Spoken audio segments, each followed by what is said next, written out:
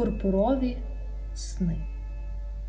Подкаст про нереальні історії з моїх реальних снів.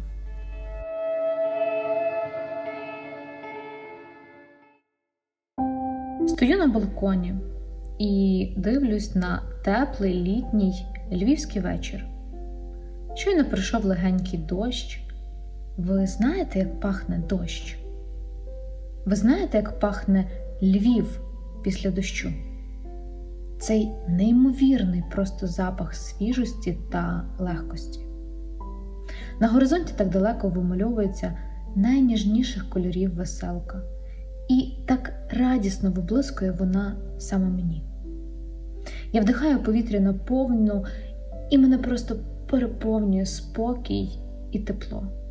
Я так люблю дощ, я так люблю веселку, і я так люблю мій Львів. Закриваючи очі, я просто насолоджуюсь цим моментом. Я тут і зараз. Думки відлітають десь дуже далеко. Я різко підстрибую від якогось грохоту. Відкриваю очі і бачу, як просто перед моїм балконом впав стовп електропередач. Я піднімаю очі вище, і мене переповнює жах. Весь мій Львів, наче сир камамбер в духовці, починає плавитись. Ви запікали колись сир камамбер в духовці? Ні? Неодмінно спробуйте. Це така смакота. Просто берете сир камамбер, робите маленькі надрізи ножем. В ці надрізи вставляєте нарізані тоненькими шматочками чесник. Трішки змащуєте медом, можна трішки оливкової олії і додайте ще тим'ян. Він робить смак особливим. Спеції – це взагалі моя пристрасть.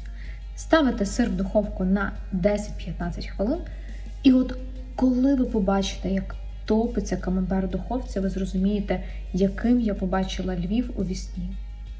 Наче той сир, мій Львів почав плаватись. Одні вулиці здіймались високо в небо, ніби дійсно сирні похірці. І от вся площа ринок здійнялась високо над моїм балконом. Бруківка так виблискувала на сонці, і в ній відображалась моя веселка. А деякі вулиці просто провалились під землю. І утворились такі великі, глибокі тріщини, ніби дійсно на сирі потріскалась кірочка. І утворилась така запечена скоринка. І це все так плавно, так ніжно, але водночас це було жахливо, прекрасно, проте жахливо. Моє захоплення знову перервав різкий грохіт. То був навіть вибух. Щось взірвалось десь вдалині, наче грім серед гучної грози. І вмить все покрилось темрявою. Все стало чорним.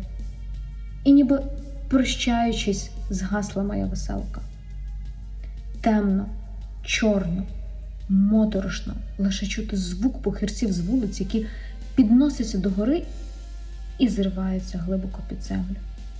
Цей чорний морок навіював такий жах, суцільний жах, безкінечний чорний жах. Моє серце билось все частіше і частіше, а дихання, здавалось, зовсім зупинилось. І ось цю чорну безодню знову різко і гучно розігнав ще один вибух. Її пробив багряний вогняний язик. Здавалося, що він вирвався десь з недрів землі, і наче лава, яка пробивалась з вулкану, він червоно-вогняним полум'ям взлітав до неба з такою швидкістю, що це просто захоплювало мій подих. І от коли він підлітав до самого неба, він розривався на сотню маленьких вогняних шматочків, наче новорічний феєрверк. Це так було прекрасно. І весь мій Львів освітило тим червоним світлом. В чорній темряві вблискували багряним світлом покривці та тріщини з вулиць Львова. То був якийсь зловісний танець вогню і темряви. А потім новий вибух і знову вибух. Один за одним з недрів землі піднімались ці вогняні язики. Вони вибухали і розлітались на сотні шматочків. А деякі з них долітали до землі і від того вулиці загорялися. Вогонь поширювався по вулицях мого Львова, і та темрява майже повністю зникла. Це найпрекрасніше, що я бачила. І це наймоторошніше, що я коли-небудь бачила. Велич, сила, страх, невідворотність і врешті-решт прийняття та усвідомлення. Багряно-помаранчевий вогонь заповнив кожну ділянку мого міста і, здавалось, він вже підбирається до мого балкону. Прийшло усвідомлення того, що це мої останні секунди на цій планеті, в моєму Львові та на моєму балконі. По моїй щоці потекла сльоза, а за нею ще одна. Чи то від краси, неймовірної краси побаченого, чи то від усвідомлення того, що це неминуче. І я почала сильно та істерично плакати, майже кричати. В горлі утворився такий великий ком, що мені просто стало важко дихати. І від тих вулиць йшов такий їдкий запах диму спалених вулиць. І від нього було дихати ще важче. І тут в якусь мить я заспокоїлась і усміхнулась.